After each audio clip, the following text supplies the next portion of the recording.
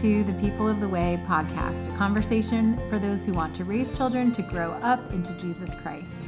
You can find out more about us by visiting peopleoftheway.org or by joining the People of the Way private Facebook group, where you can interact more personally and interactively with the topics we discuss here.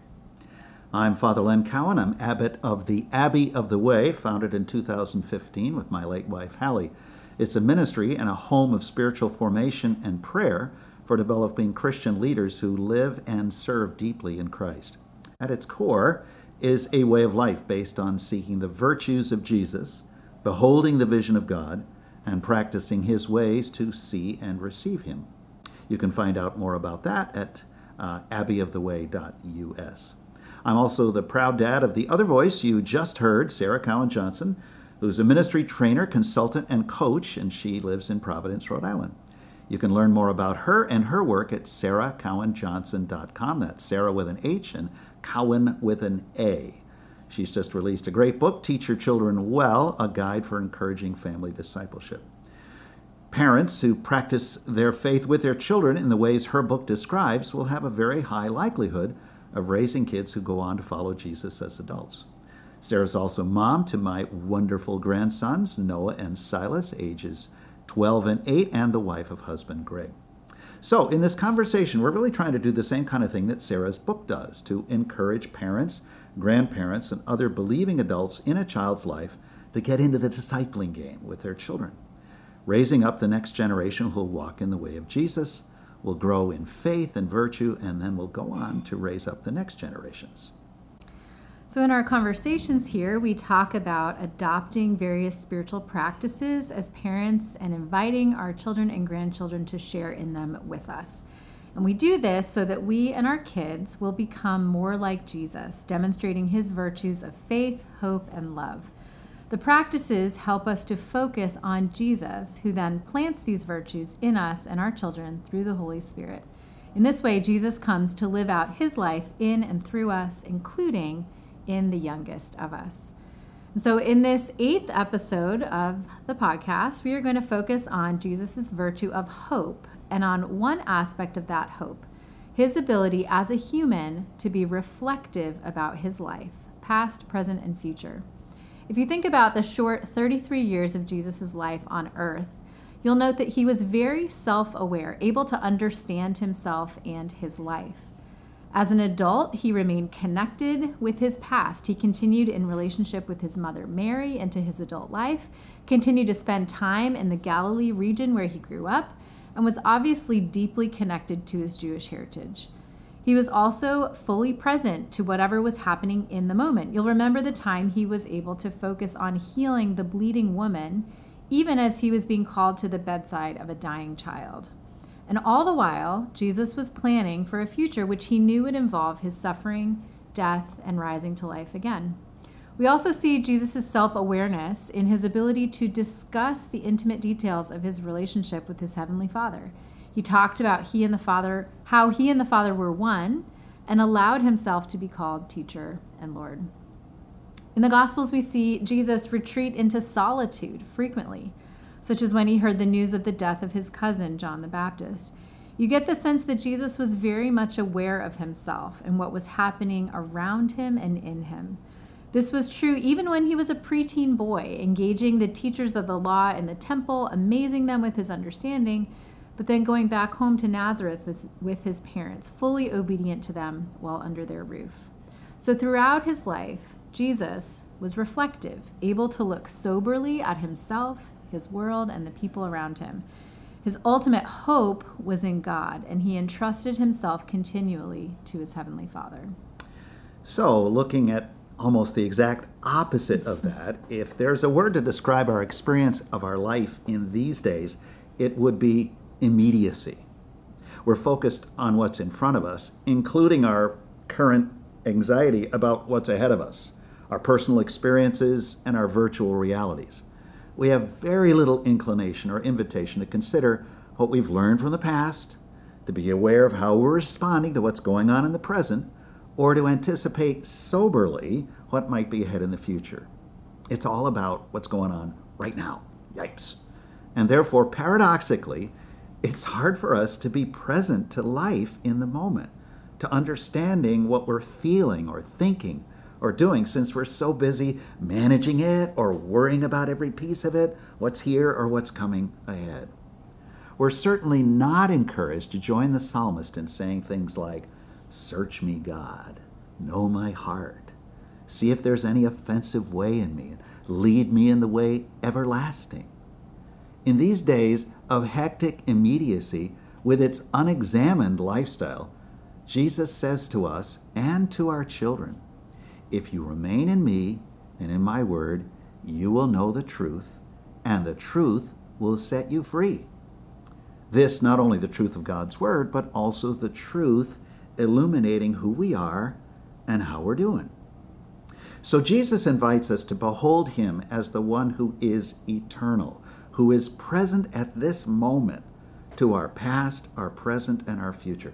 He's the Alpha, he's the Omega, he's beyond time. He has an infinite perspective on our life, our history, and our destiny, and that of everyone and everything else in the universe. Now, that alone just kind of blows your mind, gives you pause to wonder that we're relating to that kind of a being.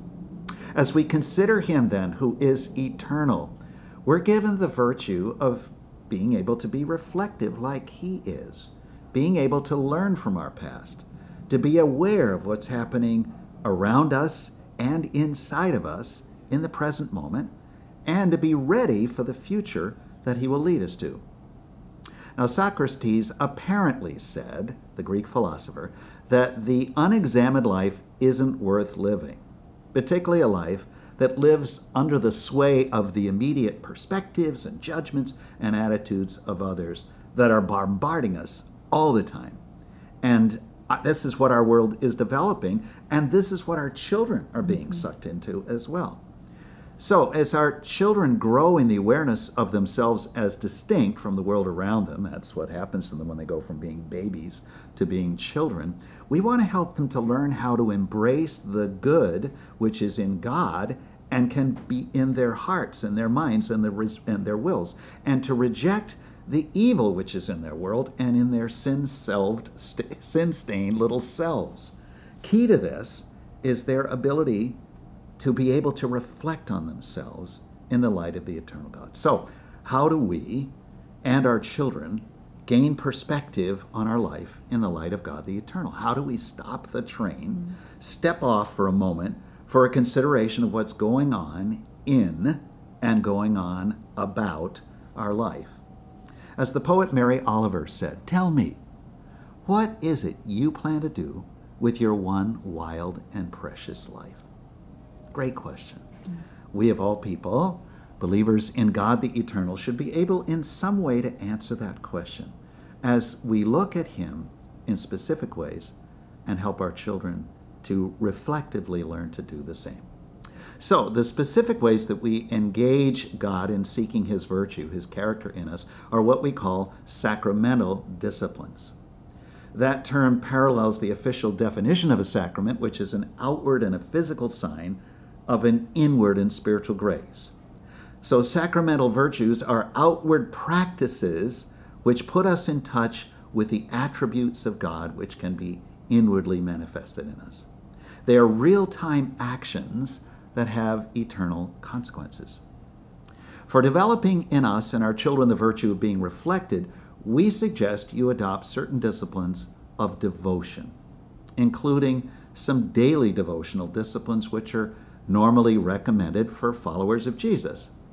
Now, you may be thinking that these practices, such as the classic practice for adults of having a quote-unquote quiet time or hour for God or whatever, they're meant to teach us truths and directions for living in Christ.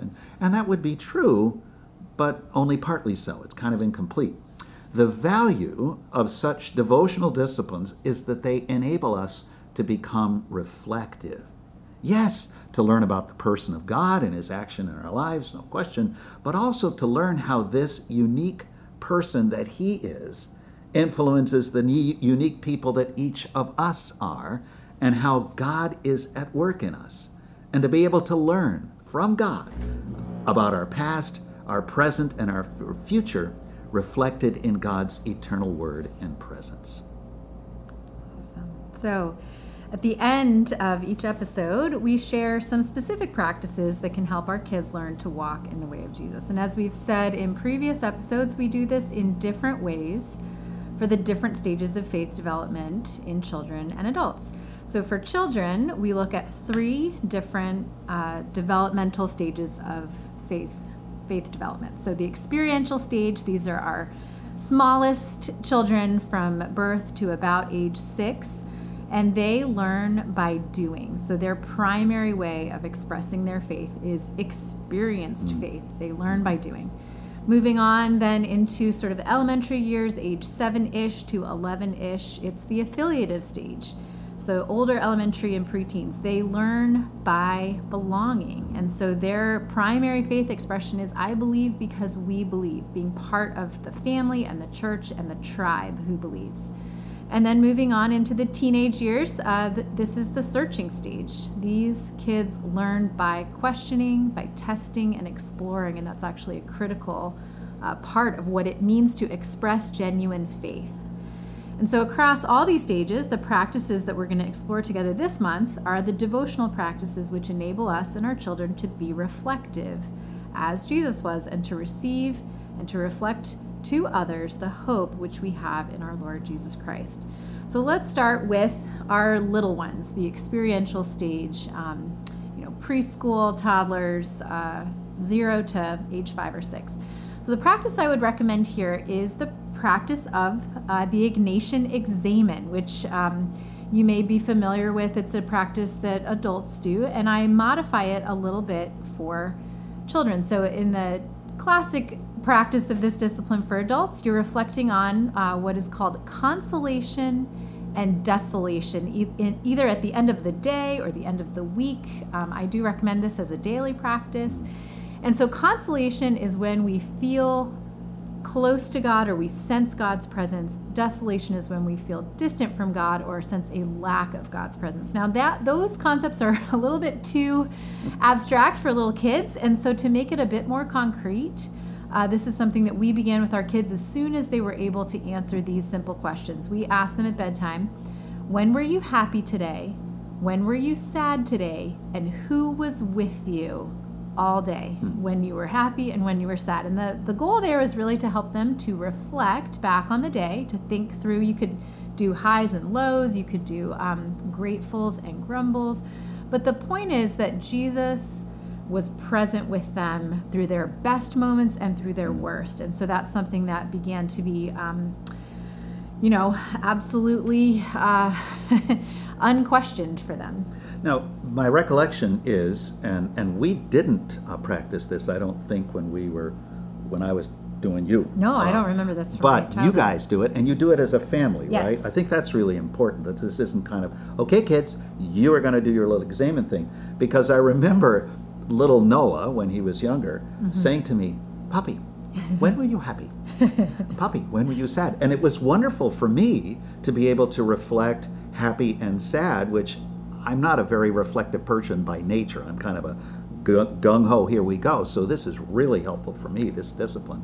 But it was great to have my grandson asking me, and for me to be held accountable to him of when I was sad, which is something that, again, personality-wise, I don't like to think a lot about, but it was helpful. Yeah. It was really helpful. No, it's so to be done sweet together. to be encouraged to be reflective by your children.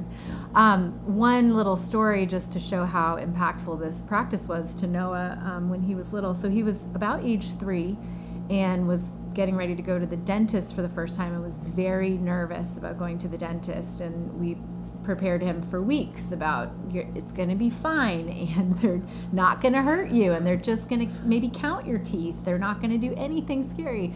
And I kept reassuring him, and I'll be sitting right in the chair next to you. And so one day, again, he's expressing anxiety about it, and I'm getting a little bit frustrated. And I said, but Noah, who's going to be with you in the room? And he just visibly relaxed, and he said, oh, Jesus. And it was just, Jesus' presence with him thinking about that, reflecting on that, actually was more comforting than mom's presence even, which was kind of a neat thing. Sweet. So moving on to the affiliative stage. So again, age 7-ish to 11-ish, so through elementary school. A practice, in our household, we have 2 rambunctious boys who, the word quiet is not the most appealing word, so we do not refer to time with God as quiet time. We actually call it special God time. And so when Noah, our oldest, was about 7, we taught him how to have a special God time, which is basically just time alone with God. And so I set up a little special God time table for him in his room that had a kid's Bible, actually a devotional book for kids. Jesus Calling for kids is excellent. Wonderful. I put some artwork for him to reflect on, some art supplies, and I even gave him a candle that we trusted him to light, with a little watchful eye from us, and encouraged him to put on some worship music and just spend 15 minutes in special time with God. And so teaching our kids that actually time with God is not boring. Doesn't have to be quiet, actually. It can be loud. It can be fun. It can, align with the things that they love to do. If your kid loves to dance, they could dance to worship music for special God time.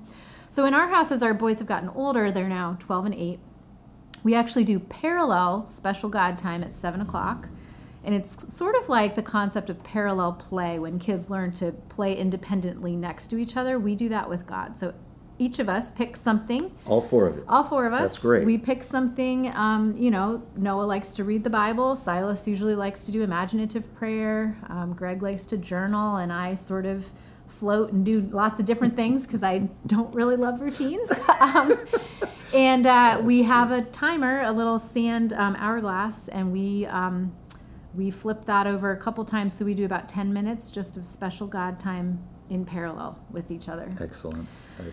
So then moving on to the searching stage, teenagers, a practice that I think helps to encourage this discipline of being reflective, the virtue of being reflective, is something that I used to do as a teen, which is what I call psalm rewriting. So I would take a psalm and write in my journal, write the psalm out with space in between each line. So I would just write the lines out, but leave a good chunk of space in between.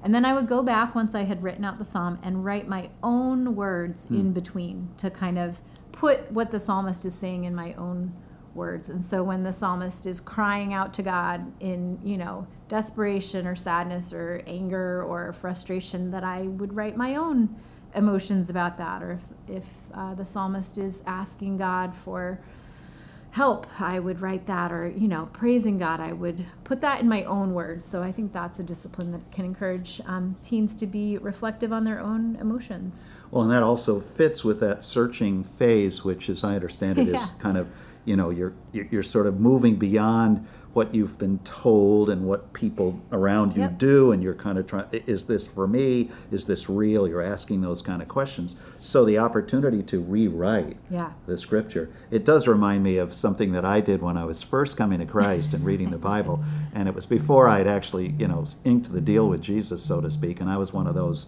I once was lost and now was found kind of person. I was not raised in a Christian house.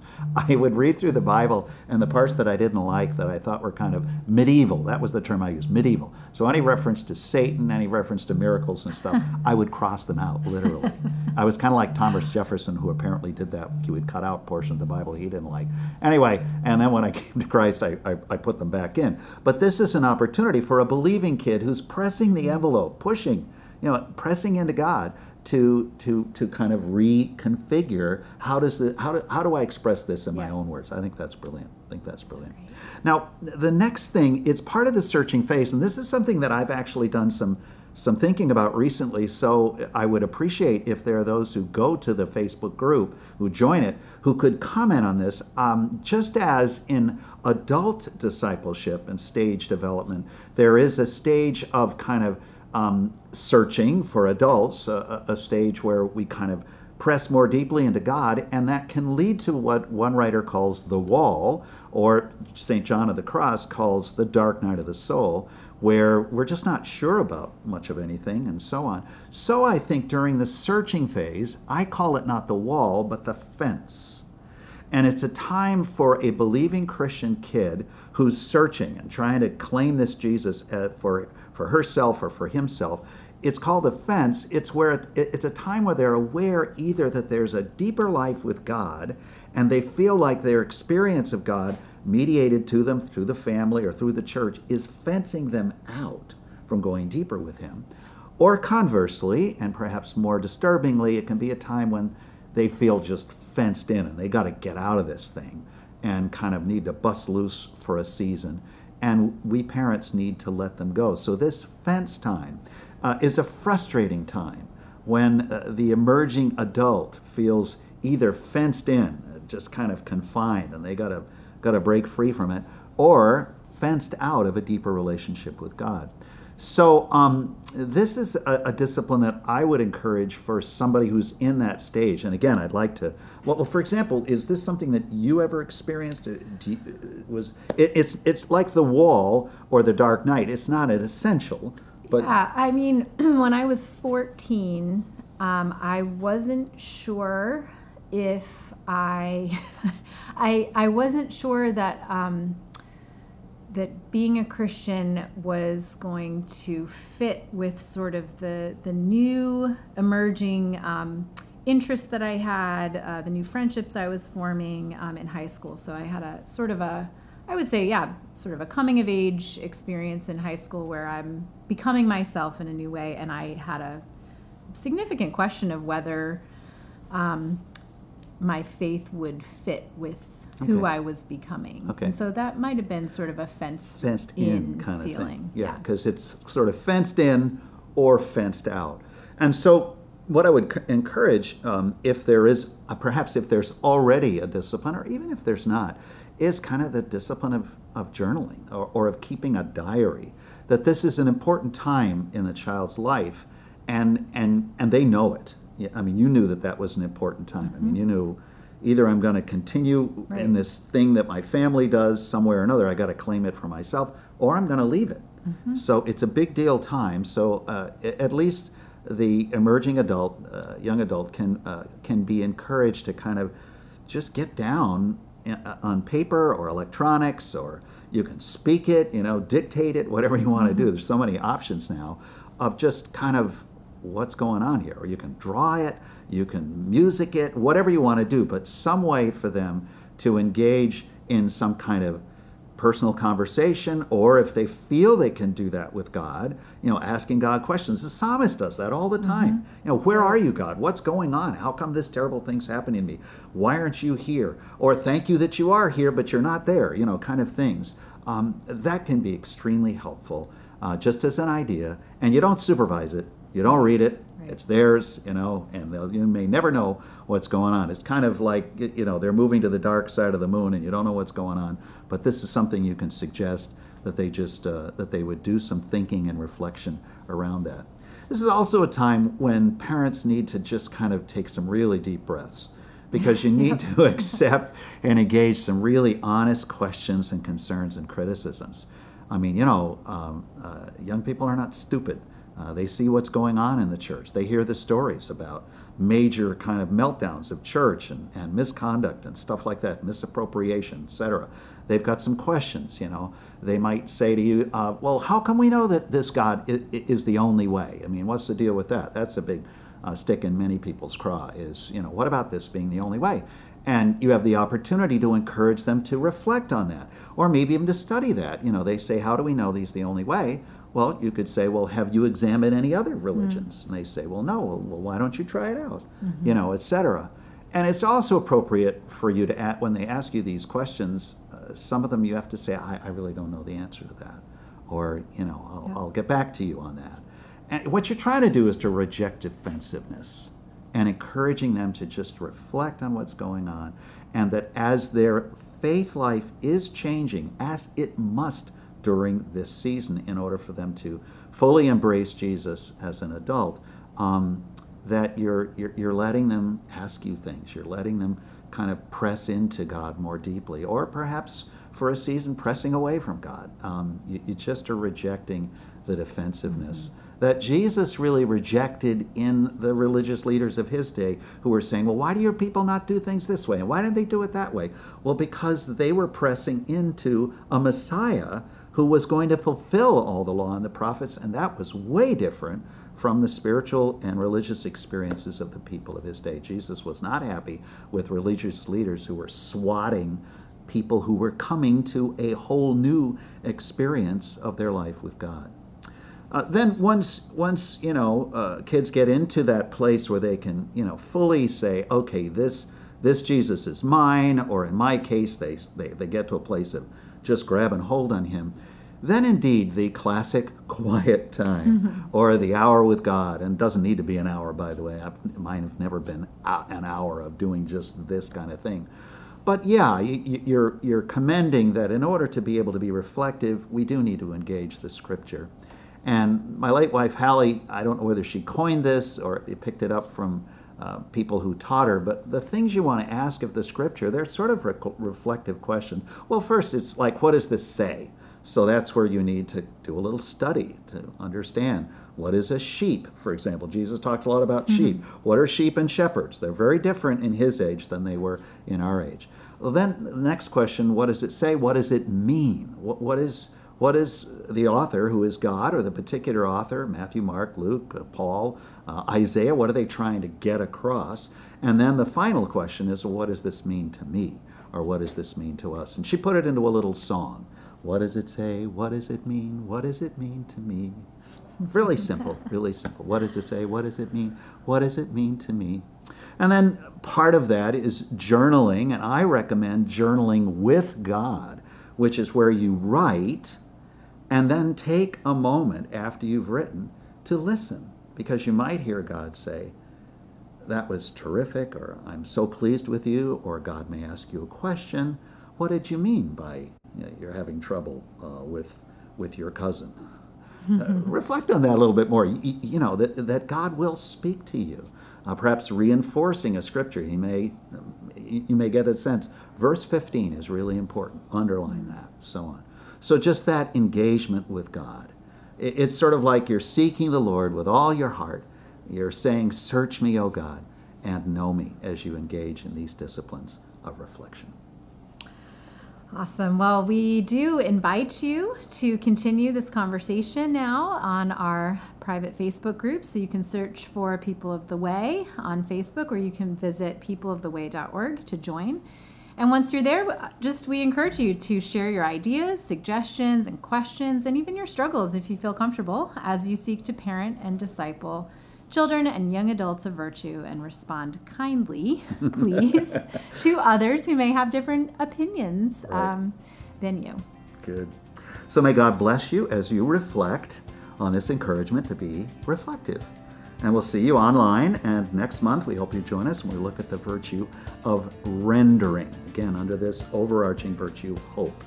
Raising children who give, that's what rendering means, give sacrificially of themselves and their time and their resources to God and to others, as we help them to behold him who is the giving, self-emptying rendering of himself, God. So join us then, please, for the People of the Way podcast.